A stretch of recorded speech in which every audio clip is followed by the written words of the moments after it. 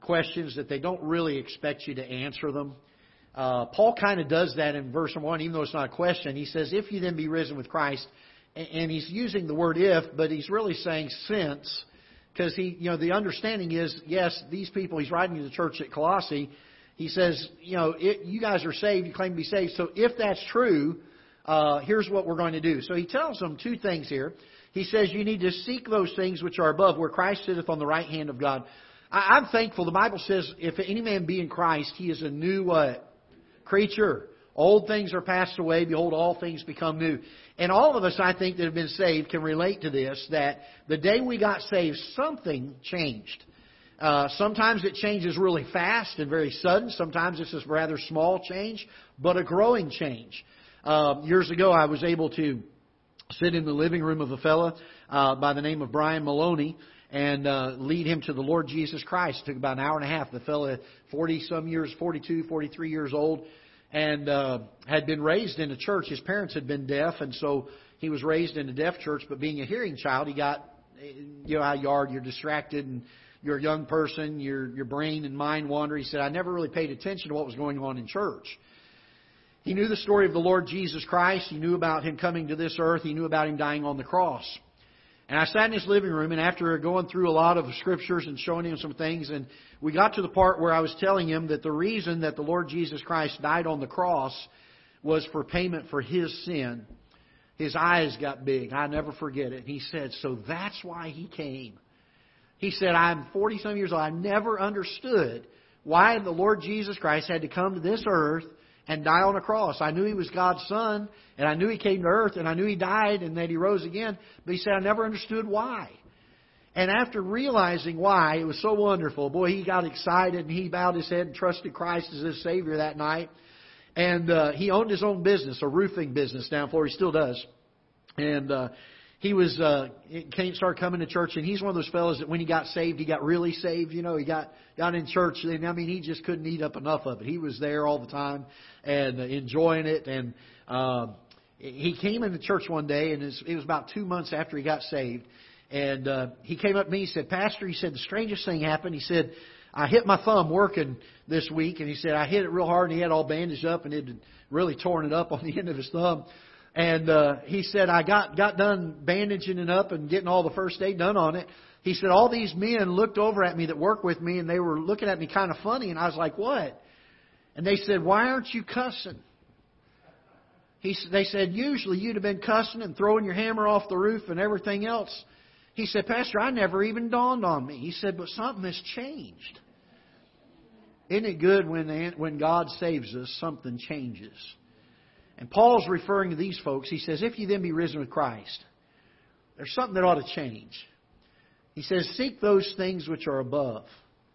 Notice he says in verse number 1, where Christ sitteth on the right hand of God. Set your affection on things above, not on things on the earth. There was a time where our old flesh nature reigned and ruled in our bodies. And the flesh nature loves nothing more than to feed its appetite on the things of this world. And by the way, that flesh nature is still there. It ought to be crucified. It ought to be crucified on a regular basis. We ought to be mortifying the deeds of the body, the Bible says. And we ought not to let sin reign in our mortal bodies any longer. But we're going to put up with it till we go to heaven one day. I'm thankful we don't have to battle this for eternity, aren't you? We get to heaven, we don't have to fight this whole thing of sin anymore. And I'm excited about that. But there's something new. When we get saved, there ought to be something that changes. And Paul is challenging the church here. He said, if you then be risen with Christ, seek those things which are above, where Christ sitteth on the right hand of the Father. Set your affection on things above. By the way, he doesn't say affections plural. He says your main affection, the one affection of your life, the driving force, if you will. Set your affection on things above, not on things there. There was a time when I used to think the things of this world were pretty exciting. Now I look at them and I think, man, what a waste. And then I look at the things of the Lord. I say, boy, what a joy. What a challenge. And then Paul gives a bunch of different things here. We're going to look at them, and we've tried to make these afternoon messages, things that you can kind of sink your teeth into, something that's practical, something you can grab a hold of and put into practice today in your life. So how do we go about seeking those things which are above? It's one thing for us to know what to do. It's another thing for us to know how to do them. And so if we're going to seek those things which are above, if we're going to set our affection on things above, how are we going to accomplish that? Well, Paul gives us some things that will help us in this. Look with me, if you will, in verse number 5.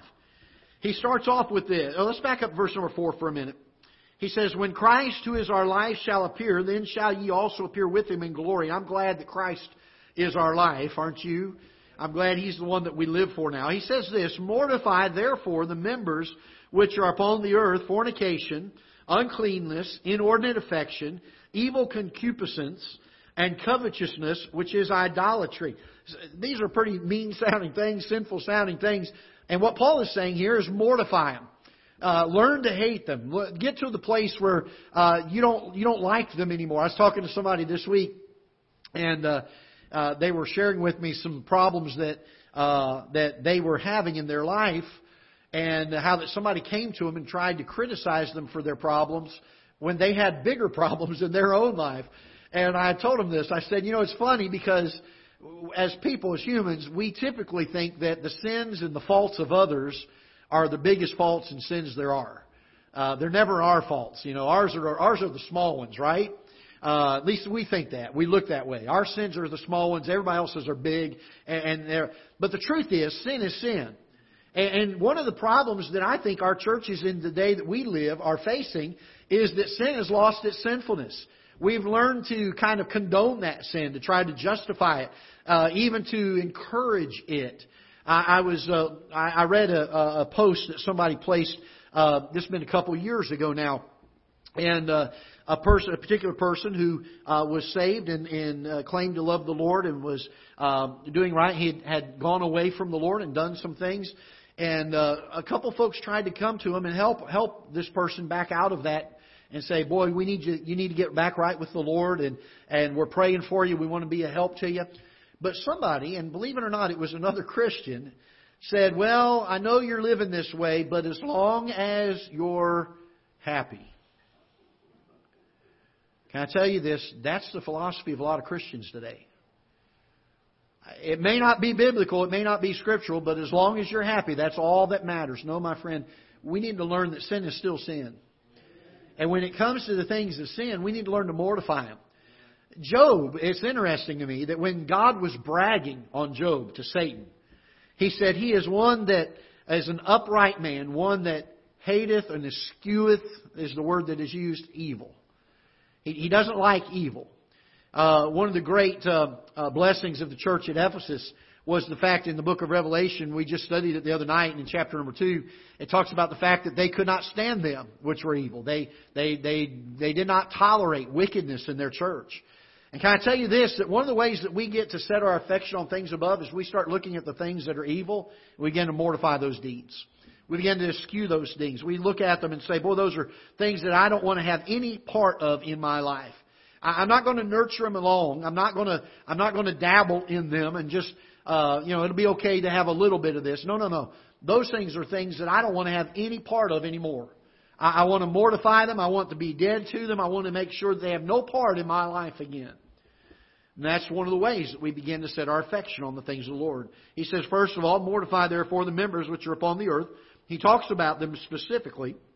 Fornication, uncleanness, inordinate affection, evil concupiscence, and covetousness. Notice this, he says, which is idolatry, for which things' sake the wrath of God cometh on the children of disobedience. Now, the second thing he says that we can do in order to set our affection on the things of the Lord is found in verse number 8. He says, but now ye also put off all these. Anger, that's a tough one, isn't it? That's one of those ones that we don't like to talk about much because we have that problem. Oh, that stone hit me. Put off all these: anger, wrath, malice, blasphemy, filthy communication out of your mouth. Lie not one to another, seeing that ye have put off the old man with his deeds, and have put on the new man, which is renewed in the knowledge after the image of Him that created him. So there's some other things that we're to put off, aren't we?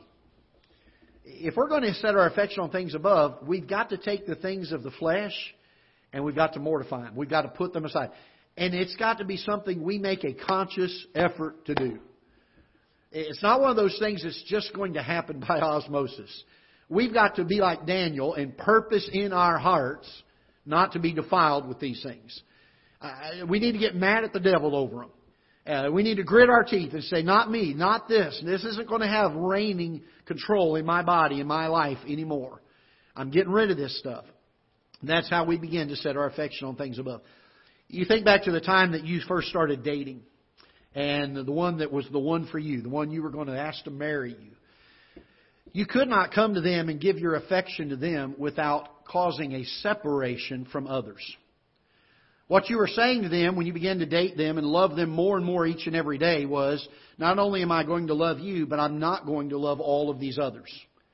I'm not going to give myself to them. I'm giving myself only to you. And can I tell you this, that when it comes to our relationship with the Lord Jesus Christ and our walk with Him, the more that we set our affection on Him, the less we're going to have our affection on the world. By the way, that also works in reciprocal. The more that we can mortify the deeds of this life, the old nature and the old flesh, the better we will be in a position to have our affection on the things that are above. The love for Him. So we find there that we're not to lie. We're to put off anger, wrath, malice, blasphemy, filthy communications. That's a hard list to follow. Can I tell you this? All of this is nothing that's new to us. Did I say anything in there from Scripture that was brand new to any of us? We never heard that before? That's nothing new, is it? And really, it's a pretty simple concept, isn't it? But oh, how difficult it is to practice. You ever notice that? Some of the simplest things in Scripture are so difficult to do. Because that old flesh nature likes to rear its head up. It doesn't like giving up its control that it used to have on us. Notice what else he says here in verse number 12. He says, put on, therefore. So now we get to do some things. Instead of putting some things off, we get to put on some things. Put on, therefore, as the elect of God, holy and beloved, bowels of mercies, kindness, humbleness of mind, meekness, long-suffering. Boy, I'll tell you what, we could use a healthy dose of that in today's church, couldn't we? Kindness, forbearing, long-suffering, mercy, kindness. You know, the Bible talks about this. The fruit of the Spirit is love, joy, peace, gentleness is one of them. Years ago, I was preaching a series of messages on the fruit of the Spirit. We got to the topic of gentleness. The title of the message was Fragile, Handle with Care. The truth is, people are fragile. Even God's people are fragile. And people get hurt very easily, very carefully. And if we're not careful, we're going to end up hurting somebody. There ought to be some putting on of some things here. Verse number 12, he talks about this. Bowels of mercy, kindness, humbleness. By the way, you know, this is probably one of the most neglected things in the Christian's life is humbleness. About the time we get a grasp on humility, we get proud of it. And boy, I'll tell you, it is hard, isn't it? Probably one of the greatest downfalls of every Christian is the fact that we have pride in our lives. Wouldn't it be an amazing thing if every Christian could get to a spirit of humility and meekness and to be able to serve God and to serve others as they serve God? I think it'd make a huge difference in our churches, wouldn't it? I think it'd make a huge difference in our world if God's people would learn this spirit of humility and meekness. Notice he says this in verse number 13. Here's another one that's very difficult. Forbearing one another and forgiving one another. I was listening just the other day. I heard somebody was talking about this. Well, I can forgive them, but I'll never forget. Can I tell you this? If you'll never forget, then you really have never forgiven.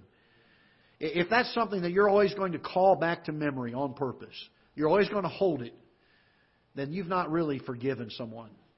And by the way, I've heard some people say this before, and I want to just try to be a help to you on this area of forgiveness, and this isn't the whole message today. But I've heard some people say, well, they never came and apologized to me. Do you know that the Bible, when it talks about forgiveness, never one time says that the person has to apologize to you? The responsibility to forgive is placed upon the person who was offended. On the other side, the person that is the offender, God does tell us if we know that a brother has a fault against us, we're to go to him and make it right, to leave our gift at the altar and go and make it right first. And as the person that did the offending, we ought to be willing to go and make that right. But do you know, on the side of the person being offended, our forgiveness is not conditional upon them asking for forgiveness. Our forgiveness is to be given the way that Christ gave His forgiveness. Christ gave us His forgiveness, didn't He? Even when we were yet sinners, the Bible says He died for us. What a thought. He says in verse number 13, how do we set our affection on things above? Well, we need to learn to forgive one another. If any man have a quarrel against any, even as Christ forgave you, so also do ye. Verse number 14. Above all these things, put on charity, which is the bond of perfectness. You know what charity is? It's a little bit more than just love. It's love in action. It gives the idea, the mindset. If you remember the story of the Good Samaritan, the man that was beaten and left half dead, there was a priest that came and walked by and passed by on the other side. Then a Levite comes along, and the Bible says he looked upon him, and then he passed by on the other side. But at least he looked upon him. He did a little bit more than the priest did. There was some area of concern for the man. But then comes the Samaritan. The Samaritan comes along and sees him. And he sees this man that's laying there half dead, and the Bible says he was moved with compassion. There's a difference between having concern for someone and being moved with compassion for someone. And it's the difference between love and charity. Charity is love that is moved to action. Something that we end up doing because we love someone. How do we set our affection on things above? The Bible tells us in verse number 14 that we're to put on charity. Love that is moved to action, which is the bond of perfectness. And let the peace of God rule in your hearts, to which ye are called in one body, and be thankful. Now notice verse number 8. How do we set our affection on things above? Let the word of Christ dwell in you richly in all wisdom. You know, one thing I have found is the more that I study Scripture, the more that I read Scripture, the more I love the Lord Jesus Christ, the more my affection is set on things above. Let the word of Christ not only be in us, but the Bible says that let it dwell in us. Not just to have a knowledge of it, but to be able to practice it and do it. Let it dwell in us richly in all wisdom, teaching and admonishing one another in psalms and hymns and spiritual songs, singing with grace in your hearts to the Lord. In verses 18 through 20, we find that we are to submit ourselves one to another. Husbands are to submit themselves to the Lord Jesus Christ and to lead their families as they follow Christ. They're to love their wives, and they're to rear their children in the nurture and the admonition of the Lord. Wives are to submit to their own husbands as it is fit, as it is in the Lord. And children are to obey their parents, for this is well-pleasing, the Bible says, to the Lord. So, husbands, you submit to the Lord as the head of your home, and you follow Him as you lead your family. Wives, you submit to your husbands as unto the Lord, because He is following the Lord. Children, you're to obey your parents and follow your parents as unto the Lord. We submit these things one to another, and that's one of the ways that we set our affection on things above, to seek those things which are above, to make the effort to go about and be something different than we used to be, mortifying the old flesh. Look with me, if you will, in verse number 23. The Bible says, "And whatsoever ye do, do it heartily, as to the Lord, and not unto men." So everything that we do, we're to do it heartily as unto the Lord. When we labor, when we work, when we serve, we don't do it so that we get men's approval. We do it as we're seeking God's approval. We do it heartily. Verse number 25. Verse number 25. "But he that doeth wrong shall receive for the wrong which he hath done, and there is no respect of persons." Can I say this? We need to follow the example of the Lord Jesus Christ and have no respect of persons. "If ye then be risen with Christ," these are the things that we are to seek after. These are the things that we are to emulate our life after. There's some things we're to put off, and there are some things we're to put on. It is the way that we set our affections, the way that outwardly we express where our heart is. You know, the Bible says, "Where your treasure is, there will your heart be also." Proverbs says, "Keep thy heart with all diligence, for out of it are the issues of life." If we're going to set our affection on things above, we need to learn to seek the things that are pleasing to God.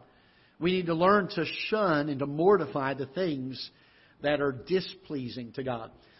as we go through our life day by day, every day, when we wake up, there's a battle to be fought. Whether we signed up for it or not, whether we wanted to or not, the battle began the day we got saved. And the battle is this, and it's always this. It's a one single battle that if we can ever gain victory over it, it is the secret to the victorious Christian life. And the battle is simply this: my will or God's will. I hate to oversimplify the Christian life, but that's really all it comes down to. Am I going to have my way, the way of the flesh, the way of my old nature? Or am I going to follow the will of God? If He tells me that there are some things that I ought not have in my life, the deeds of the flesh, that I'm to mortify those things, then I need to get rid of them. They need to be out of my life. If there are some things that He tells me I need to put on, then I need to seek for those things. I need to work and strive for those things. But it's going to come down to, is it my will or is it God's will? Every moment of every day, that's the battle we fight. We get up in the morning. The decision has to be battled and fought again. Paul spoke about this. He said the flesh is willing, or the spirit is willing, but the flesh is weak. He said there are some things that I know I ought to do that I don't do. He said there are some things I know I shouldn't do that I do. He said the flesh is just weak. He says I have to bring my body into captivity every single day. So when Paul comes to the church at Colossae and says, seek those things which are above, if you're risen with Christ, seek those things which are above. He tells us then that there's a battle to be fought. Some things that need to be put off and some things that need to be put on. And by the way, Paul doesn't exhaust the list here, does he? He gives us a great outline. I think there's a lot to be learned from this chapter. Things that certainly we can emulate and pattern our lives after.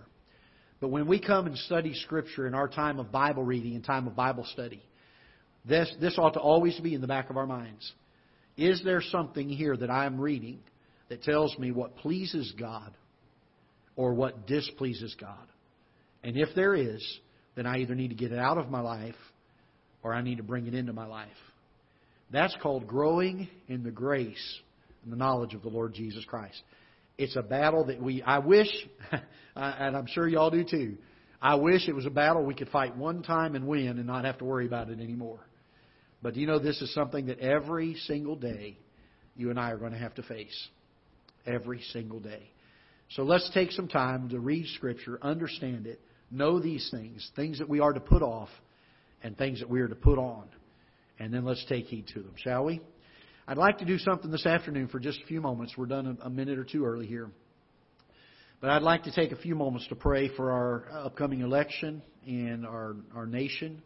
And we don't have to be long. I'm going to see if maybe Brother Wayne, if you wouldn't mind opening us in prayer.